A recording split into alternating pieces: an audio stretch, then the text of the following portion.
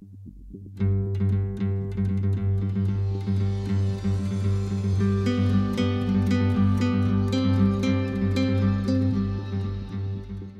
ora, nau mai ki Maranga Ake Ai, te kōnei ipurangi o te Herenga Waka, Victoria University of Wellington. He kōnei ipurangi e whakanuia ana I ngā mātanga me o rātou rangahau kei te whare wānanga. Kia ora, and welcome to the Herenga Waka, Victoria University of Wellington's Maranga Ake Ai podcast. This podcast series celebrates the depth and breadth of the university's research and the incredible people behind the research. Tēnā koutou, tēnā koutou, tēnā koutou katoa. Hello, my name is Guy Somerset, and for this podcast I'm talking to Associate Professor Terry Fleming from Te Herenga Waka's Wellington Faculty of Health. Terry specialises in mental health research with a particular focus on digital tools to support youth mental health. Kia ora Guy, tēnā koutou katoa, ngā mihi nui ki a koutou, ko Waiau, ko The Edge te maunga, ko The Seven te awa, ko Lancashire Witch te waka, ko Pākehā te iwi, ko Terry Fleming tōku ingoa. Greetings to you all. Kia ora Terry. Digital tools to support youth mental health sounds simultaneously counterintuitive. Isn't the digital world a part of the problem for most people? And at the same time, blindingly obvious. What better way to reach them than through those digital tools? So how did you come to adopt this approach? I think I gave in, Guy. I think as a parent I had young children who spent most of the time on the computer or spent lots of time on the computer, and I felt like my most common statement to them was time to get off the computer now. Not I love you or how was your day or time for dinner or here I made a cake for you, but time to get off the computer now. And it was kind of that, and also working as a youth mental health clinician in South Auckland with young people who were not that excited by mainstream mental health services and would wait a long time to get in, and kind of realising we needed some other approaches that reached young people and that gave them choices and options. So I got involved not because I think digital is the answer to everything. It absolutely isn't, but we do need choices and options, and we need to harness the power of the digital rather than let it run us. How did you start to develop that? How did you look at the problem, look at the fact that they're all using digital tools and think what's going to be the point that connects them? So to me, good research happens in groups, and good research happens with really great communities and people. So I had some colleagues who I really respected who were starting to work on a project like that, and I got involved in the development of a tool that became Sparks, computerised CBT, with Professor Sally Mary and a number of other people, Māori computer games company called Meteor Interactive, and we developed that beginning in about 2008 over time, and that's still around today. And how does Spark work? So Sparks is a program you do on the computer. You can look up Sparks with an X online now, and you work through these 7 levels. Each of them takes sort of 20 to 30 minutes, and the computer program has a guide, a virtual guide, who's voiced by Tere Pikaihi, the New Zealand actor, Māori actor, who did a beautiful job of really carefully recording how he talks to people, and he welcomes you to the program and tells you what it's all about and says, this is kind of weird, you might find it a bit strange, but actually I'm going to talk to you about mental health and wellbeing, and then you go into the game world, try things out in a playful way, and then you come back and talk to me, and if you try out the skills, use them in between, it might help you in real life. So you get this introduction from a virtual guide, and then you go into this game world and you find the bird of hope, and you shoot negative thoughts, and you kind of help characters work out how to talk to each other, and you do a whole lot of skills that you would often do in a cognitive behavioural therapy approach with a therapist, but instead of using talking in a one-to-one session once a week maybe, you're working through in your own time in quite a playful way. Did that open your mind to the possibilities of using digital devices when you saw how developers took what you were seeking and transformed it into this different way of presenting it? That took some years, and it was so interesting working with a computer developing company because it's different languages and it's different mindsets. So we had to negotiate for some hours for every millimetre of clothing on the characters. If you look at the game as a parent, you can think there's a lot less flesh than there would have been normally in a computer game. And you're having to work with the ideas about the therapy, the ideas about behaviour change, the kind of health thinking, and the computer game thinking, and that's really something we did together. We really developed that over time. And has it developed further since the first iteration? Yes, so we started that back in 2008 and it became publicly available, so free for anyone with a New Zealand IP address in 2014, and it's been available since then. With small updates and changes, and there are other versions. So there's a Japanese version, there's a Nunavut version that Indigenous people have been working on in parts of Canada, and there's a transgender version that's been developed or tested in Australia and so on. So there's a whole lot of spin-offs. But one of the things that's really challenging is that from a health perspective, you develop something and you do a trial and it works, and then that's the evidence, that's evidence-based. It's kind of proven clinical tool. But of course, with a computer program, you need to be updating and developing all the time. So from a computer game perspective, it's incredibly old school and kind of boring. So when I talk to young people, I always try to undersell it and say it looks like a game or it's in a game-like format rather than it is a computer game, because then instead of expecting a kind of health or research budget, they're expecting these multi-million-dollar things, which it so isn't. It's better if you compare it to, it's an alternative to working through a workbook or possibly talking to an old lady like me. So it's not like FIFA 21, FIFA 22. No, they can't expect that kind of progress. Yeah, that's right. Those things are updated really quickly and have very big budgets. Yeah, of course. And the ones overseas, have you been involved yourself with some of the ways that they've further developed them for their particular countries? So certainly we've been part of those conversations and had some input around that, but mostly they've been led there. I did lead the development of one we called Sparks R, which was a kind of resilience-focused one where it wasn't saying, hey, this is to help you with depression, because lots of young people don't identify as having depression. It was more about, this is to help you with the ups and downs of life if you have depression or you're feeling bad sometimes, or even preparing for problems that might come along. Because one of the things we do as health professionals is we think that people kind of need to have a label and then they can go along and get a treatment. But actually how a lot of young people use that is seeking help for mood, whether they were feeling really terrible and had a diagnostic label or not, really, and that's what a lot of them wanted. Who are you up against developing these? Are there lots of commercial companies that are doing this? And how come these particular countries came to you? I mean, it's quite an accolade that they have when there might well be other places that it is an accolade. It's really exciting as a researcher, and I don't think we ever expected it to go so well. My partner's a cartoonist, and he's been in the Rolling Stone magazine. It was a great, we teased him about that, and I got to be on the cover of the BMJ, and I'm like, that's the researcher Rolling Stone magazine. So that was very successful. It was really as successful as almost any mild to moderate depression intervention for teenagers at the time globally, and so, yeah, it was exciting.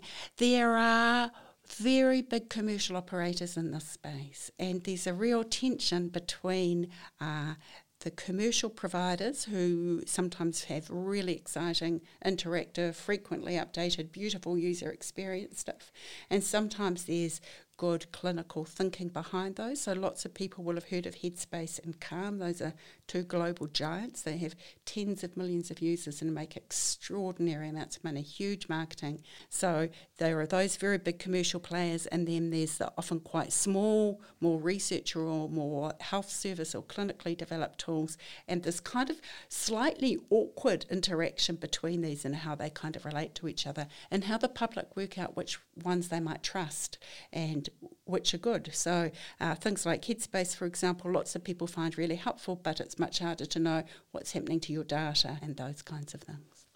Does your research also involve assessing these other products?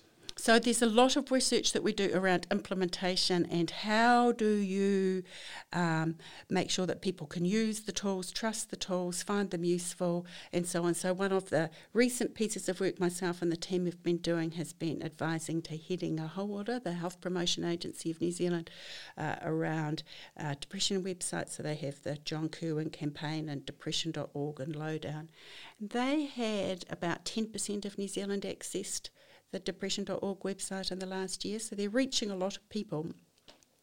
But there's lots of challenges about how do you know you're reaching the right people, how do you know you're reaching the people who could benefit from that or need that, how do you know that you're supporting equity, supporting people who are underserved by services rather than just, endlessly providing services for the best off communities and so on. So that kind of implementation side's about making sure that people know about the tools, they can find them, they know what to trust, it feels relatable to them, and it feels like it can help them.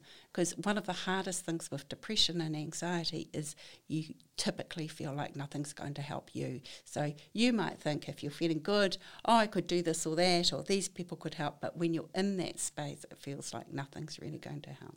Do you have any examples of some of the outcomes from people using Sparks, how they have benefited from it as individuals? Yeah, so we do include measures in Sparks that kind of help watch that, and we had a number of trials. So I did a small trial in alternative education, so those are 14 to 16-year-olds usually have been excluded from 2 or more schools, and lots of them had previously had counselling experiences, sometimes ones they didn't want because they'd got into trouble and sort of been told to go along to see the counsellor.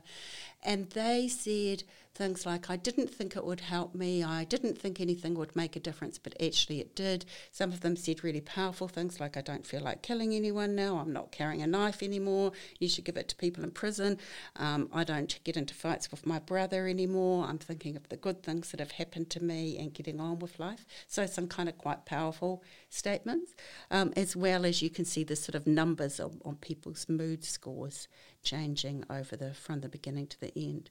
So the key thing with Sparks, and in fact with all those tools, is actually doing it. People open them, have a bit of a look, close it. It's not going to magically work. You have to work your way through it and try out the exercises and do the things. Then you see those changes.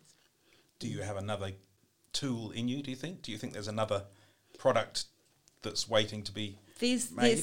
There's several that I've got on the go, and I was reflecting about whether you might ask something like that. There's one I really want to build, which is a tool aimed at middle-aged women. I thought maybe I should sort of target people in my own community for a change about mental health and well-being and managing the ups and downs of everyday life, and something that you can pick up and put down easily. So that's something I'm working on shaping up at the moment. We've got a simple prototype and had some great feedback about that. We've been working on a sleep app here at Te Herenga Waka Victoria Uni, so that's been a really neat project. We've had engineering students need to build something as part of one of their training things.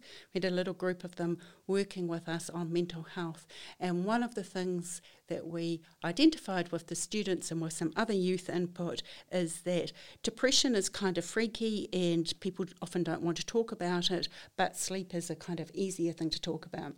So they developed a really simple app targeting sleep, which is a really important pathway in depression and recovery and mood. We went round the university sort of looking for the most boring lecturers who might record fall asleep listening to your stage 1 stats or biology kind of lecture, as well as playful and light-hearted ones and fun ones. So we've got some well-known New Zealand writers from the university, psychiatrists, students, admin people with beautiful accents from different parts of the world, a bunch of different people, and we're in the early testing phases of that. And what will it do, and how much? It sounds a bit like a Trojan horse, using sleep as a proxy for depression. Well, this one is at an early stage, so we're still working on all that. But things like Headspace and Calm, a lot of people use them to fall asleep, so they have sleep meditations and sleep stories, but they cost $100 to $200 US per year on a subscription model, and students can't afford that. So, and also there's all the stuff about who controls the data. So we're trying to respond to this marketplace where we've got these global giants, and also we've got people want things that are relatable and local. And if you build something as simple as that, you can change the stories. You can have competitions where students suggest people or record material themselves. You can record somebody's kitten is purring at night. You know, you can keep updating and changing and iterating and making it a living product. And I think one of the things that we're really learning in digital is you don't want to make a tool and then leave it the same forever. It's partly about having a community and having updates and so on. So that I've just got a student who's coming on board to do a PhD, and he'll sort of take on that and see where that goes as a kind of local development. I could go on forever. Do you want more? You could obviously commercialise these things yourself in the same way that, as you say, there are companies out there that are selling these products for a reasonably large amount of money. You've not gone down that route. Can you say a little bit about why that is? I mean, it's perfectly reasonable for you to commercialise your intellectual property with these things, but you're not doing that. Can you say a little bit about your motivation for the way that you do operate? Personally, my interest is in how do we improve and enhance mental health and wellbeing in New Zealand and beyond. And, you know, maybe I could get therapy and become a bit more of a commercial operator, but I'm interested in equity and I'm interested in health outcomes. So actually, the commercial need or the commercial drive is a challenging one with that. And there are reasons to put a price on things. Sometimes people actually use a tool more if they've paid for it. And things like if you want to update it every year and have a beautiful, or more often and have a beautiful user interface, actually if you can have some income coming in, that's a way to manage that. So sometimes I think it is possible to think about ways to kind of balance both of those things and do that in a positive way. But you're not looking to have a Rolls Royce outside your front door. I'm not that into Rolls Royces. We often hear about there being a youth mental health crisis. Is that a fair reflection on the problem? I actually think it is fair to say it's a crisis. So globally, not just New Zealand, but we are seeing a very rapid increase in youth anxiety and depression, and young people reporting symptoms. It's not just saying, hey, are you depressed? And somebody says yes. It's asking people about their mood, their ability to focus, to sleep, feeling guilty, feeling worthless, feeling like life's worth living, all those kinds of questions. And there is a very rapid increase. So since about 2010 to, in fact, just before the pandemic, you've got a doubling of distress in New Zealand and of that kind of clinically significant distress, more than doubling for Māori and Pacific and Asian girls. And this kind of very rapid change, and we're seeing that in most high-income English-speaking countries and lots of other places, but particularly there. Is it a combination of young people being more prepared to identify themselves as having a problem and talk about it in a way that maybe previous generations didn't? They didn't see it in themselves, or they didn't want to talk about it. They kept it to themselves, bottled it up. Absolutely. It certainly looks like that's kind of part of it, that people are much more willing to admit distress and much quicker to kind of label negative feelings in that way. So some of it is about labelling and help seeking, and some of the things that have some really important positive sides. We don't want people suffering in silence, but neither is it helpful for to sort of pathologise every negative emotion. Negative emotions are part of being human, right? But as well as that labelling and recognition or diagnosis issue, there's also does appear to be an increase in distress when you measure it in different ways. So things associated with, like young people reporting much more loneliness, that feeling that the world's on your shoulders and that it's sort of up to you to find a bright future, and if it's not that you can be average or you can get an ordinary job, you have to be amazing to succeed, you have to be amazing to to rent a house, let alone anything else in New Zealand, climate change on people's minds, kind of that sort of feeling of overwhelming world around them and individualised responses that you have to be exceptional to be able to kind of find a path. As well as the other thing, of course, is the social media and internet access use.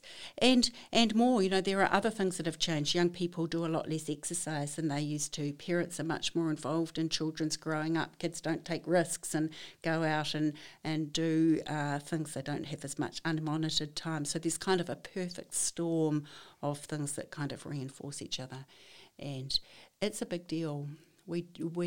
I do think we should be saying it's a crisis. Here in Wellington, we've got about 40% vacancies in our child and adolescent mental health services. So they've got permission to employ someone and they haven't been able to fill the job.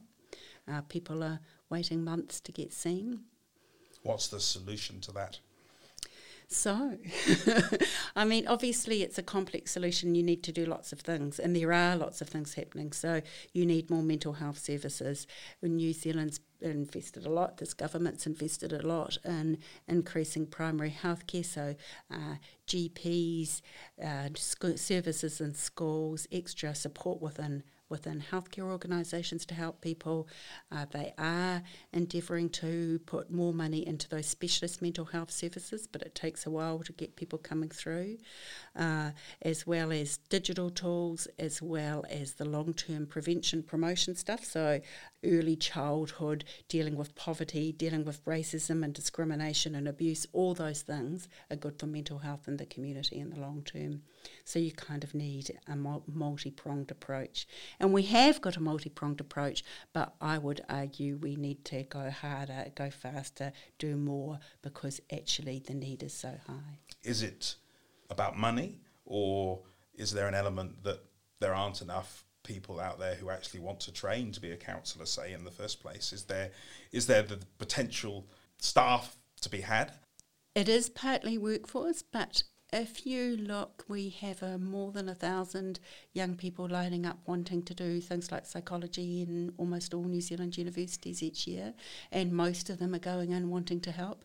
I get phone calls or emails from people most weeks wanting to help. Maybe they're philanthropists, sometimes they're community members, sometimes they're coaches. People want to make a difference, and we have this extraordinary barrier about thinking about clinical roles. So most of our universities are training 10 to 20 psychologists per year.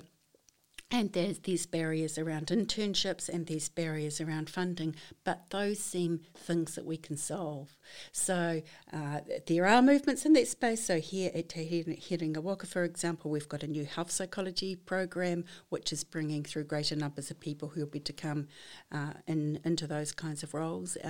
There are other initiatives, but my personal view is we need to be harnessing the power of our communities. We need to be making this a problem we solve together. We need to be really taking on a sense of vision that we can do this. We need to have local-based initiatives. We've got so many people who want to help. We could actually do it.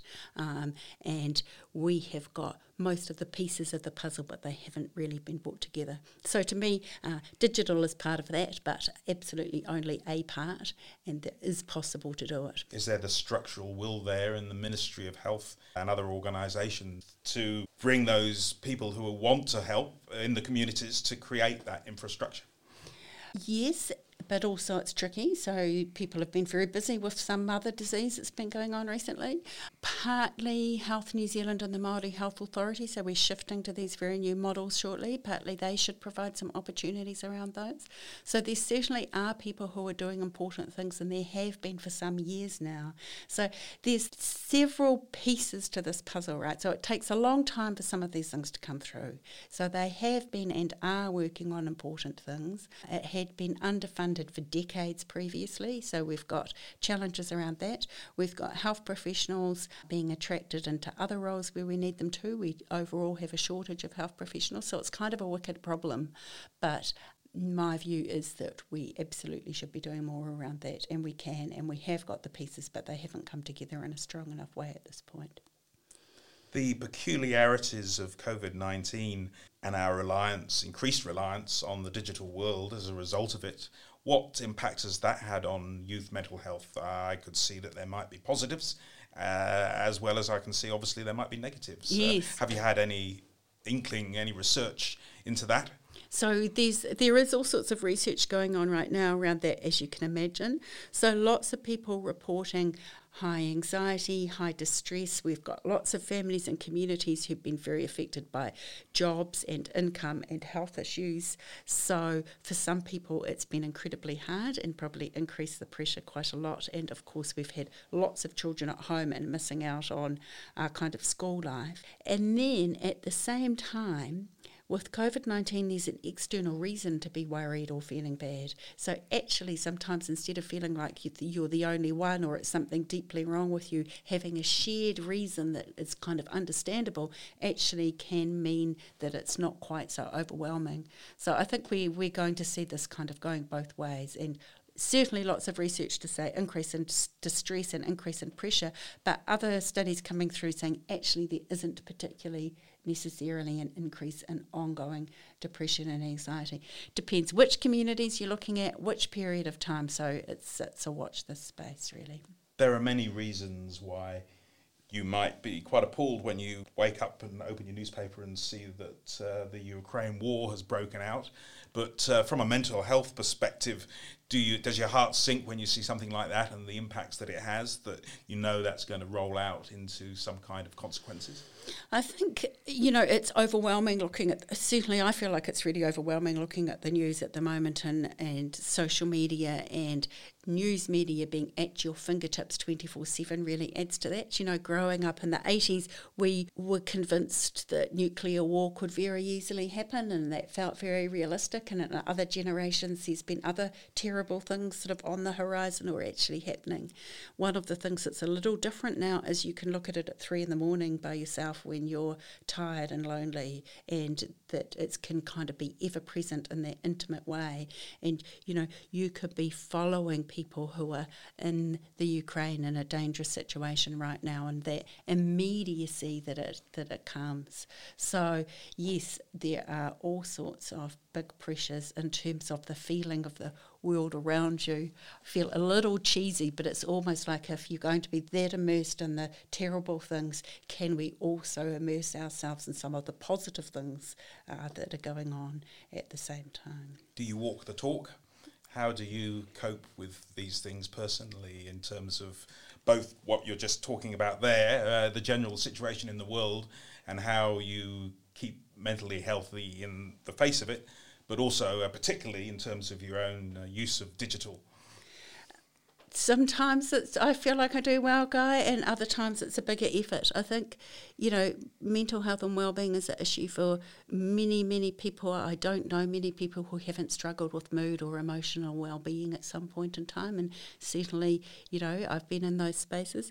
So the things that work for me are, the people around me, time with the people that I love, animals. I have kittens at the moment who keep me really happy, exercise, all those things. And actually some of those apps and gratitude diaries and using your phone for things that are good. So for me, listening to really interesting podcasts and stories is a really helpful thing, whereas I love to be up to date with the news, but endlessly immersing myself in that stuff is absolutely overwhelming. Have you had to train yourself and sit back and look at the research that you've done, the findings that you have, and say, actually, I need to start to adhere to some of this myself? Some of the things, one of the things that I really had to teach myself is when you wake up at night, not picking up the phone and charging your phone outside the room is a great thing that I don't always do, but I often do. And actually, I try not to be reading the news last thing at night and first thing in the morning before you do other things, and all those kind of little pieces. And partly it's about what you use it for. So sometimes I have been testing out my own little app and writing stuff I'm grateful for that day and something I'm looking forward to in the future, and some of the things that kind of give me joy. And that does the opposite, that's a kind of uplifting, helps you keep going kind of a thing. What for you is a successful outcome of your research?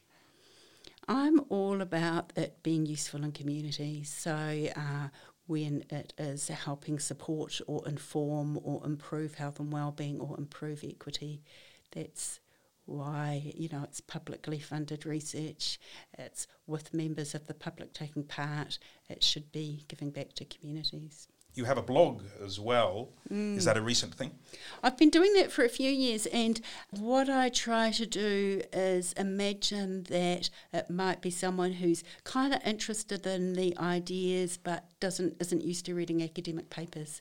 So we publish findings as researchers in academic journals, which are incredibly detailed and intricate, and that's really important that you have these robust things. But if I was to share that with people in my family, people that I've worked with, that would be kind of a bit meaningless gobbledygook, like we're talking to ourselves, we're talking to each other.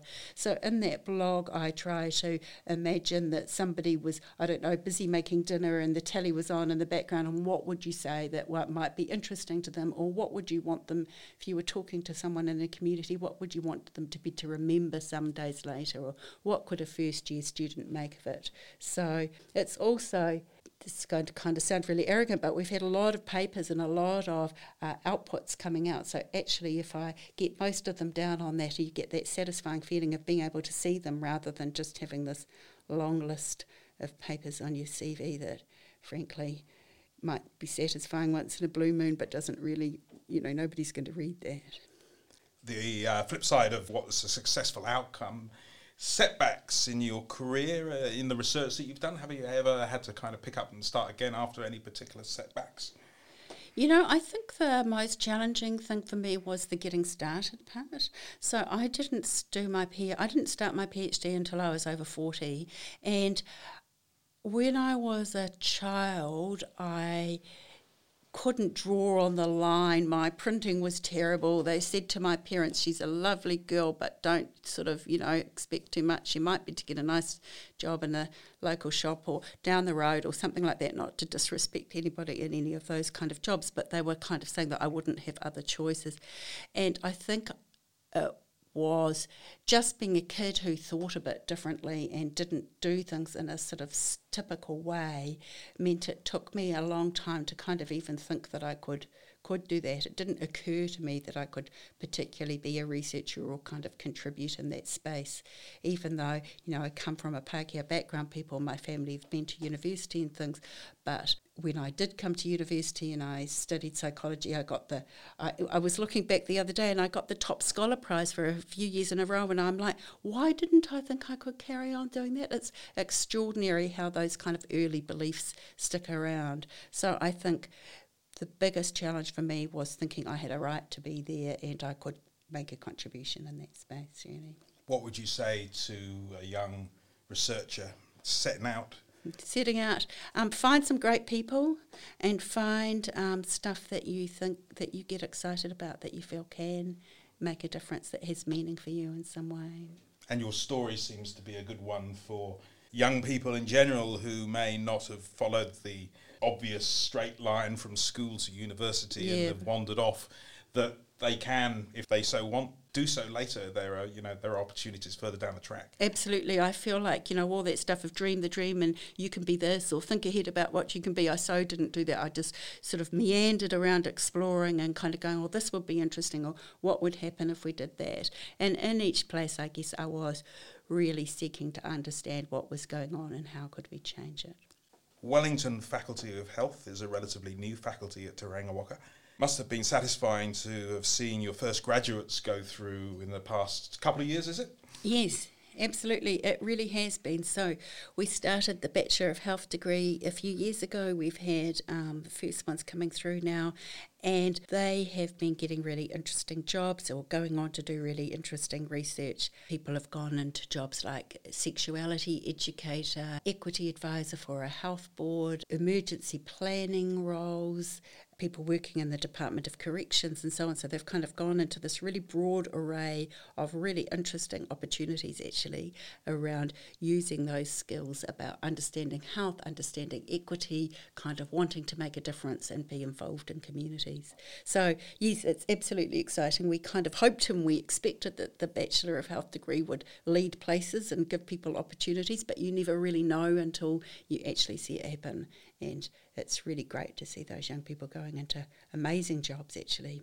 How does the Wellington Faculty of Health differ from the faculties of health at other universities around New Zealand? So Auckland and Otago have big medical schools, and they have had other areas of health growing and being affiliated to that and coming out from that. Our Faculty of Health has got a strong focus on humanities, governance, culture and equity, and this kind of broad understanding of health and well-being. So it's a kind of broader, more public policy kind of focused thing about how do we have real world impact, which the others do too, but they're often focused on medicine and kind of clinical skills.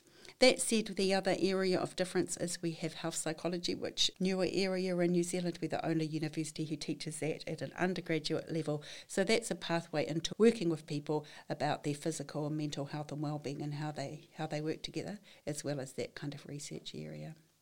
And we have a strong sort of health informatics, digital health grouping as well.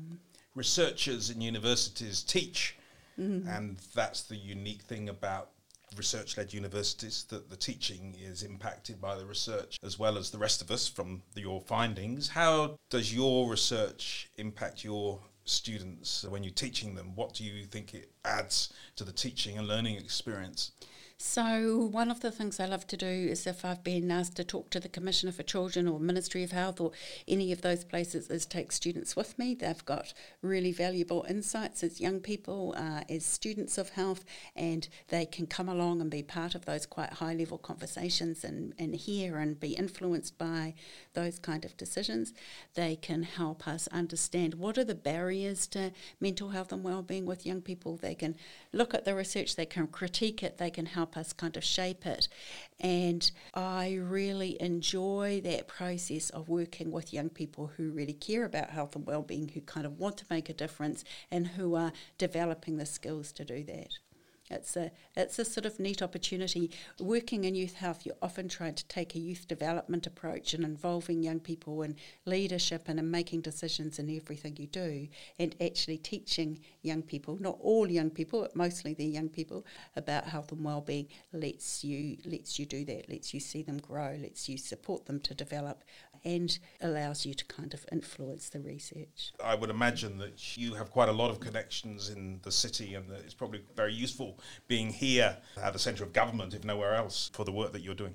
So being part of Wellington is absolutely fantastic. One, I really enjoy Wellington. It's a fun city to live in. You meet people, you can go places easily. There's lots happening. It's a very lively, enjoyable city. And from the research angle, it's exciting being close to government, and it's exciting being in a city that's big enough to have digital partners and research partners and mental health people, but small enough that you can still all talk to each other and kind of connect, and being able to be involved in government and decision making and have students go straight into those kinds of jobs is an extraordinary opportunity. And now 2 years graduated, in a few years they'll be in the positions that you'll be knocking on their doors. Absolutely. I have one who's a senior advisor in Te Herenga Hauora overseeing updates on the lowdown and depression.org, and she's using her skills in practice right now and helping to shape things in Aotearoa New Zealand in the very space that she was doing her degree about. So, yeah, it's nice to see. It must be nice knowing that the people that you've taught, as well as the people that you've shown your research to, you know, that they've now absorbed what you're saying, you know, the findings that you've had, and it's becoming more and more embedded. It's not you having to knock on people's doors and say, this is something that you should be doing. It's that they actually have that widespread understanding. Yeah, and I think, you know, to me, young people absolutely can be part of the solution, and they are being part of the solution, and it's partly about sharing those things. Associate Professor Terry Fleming, thank you very much indeed. Thank you, Guy. And I guess if I could say thank you to our audience, and know that if you're interested in youth mental health and wellbeing, you can be part of the solution too. There are lots of opportunities to make a difference. Thank you. Thank you for listening. This podcast is part of the Maranga Ake series that dives into some of the world-leading research at Te Herenga Waka, Victoria University of Wellington. Tēnā koutou katoa. To stay up to date with our latest podcasts, subscribe using your preferred podcast provider. Thank you to Te Koki School of Music alumni Stephen Patton and Kenyon Shanky for the use of their music. From Te Herenga Waka, Victoria University of Wellington, haere rā.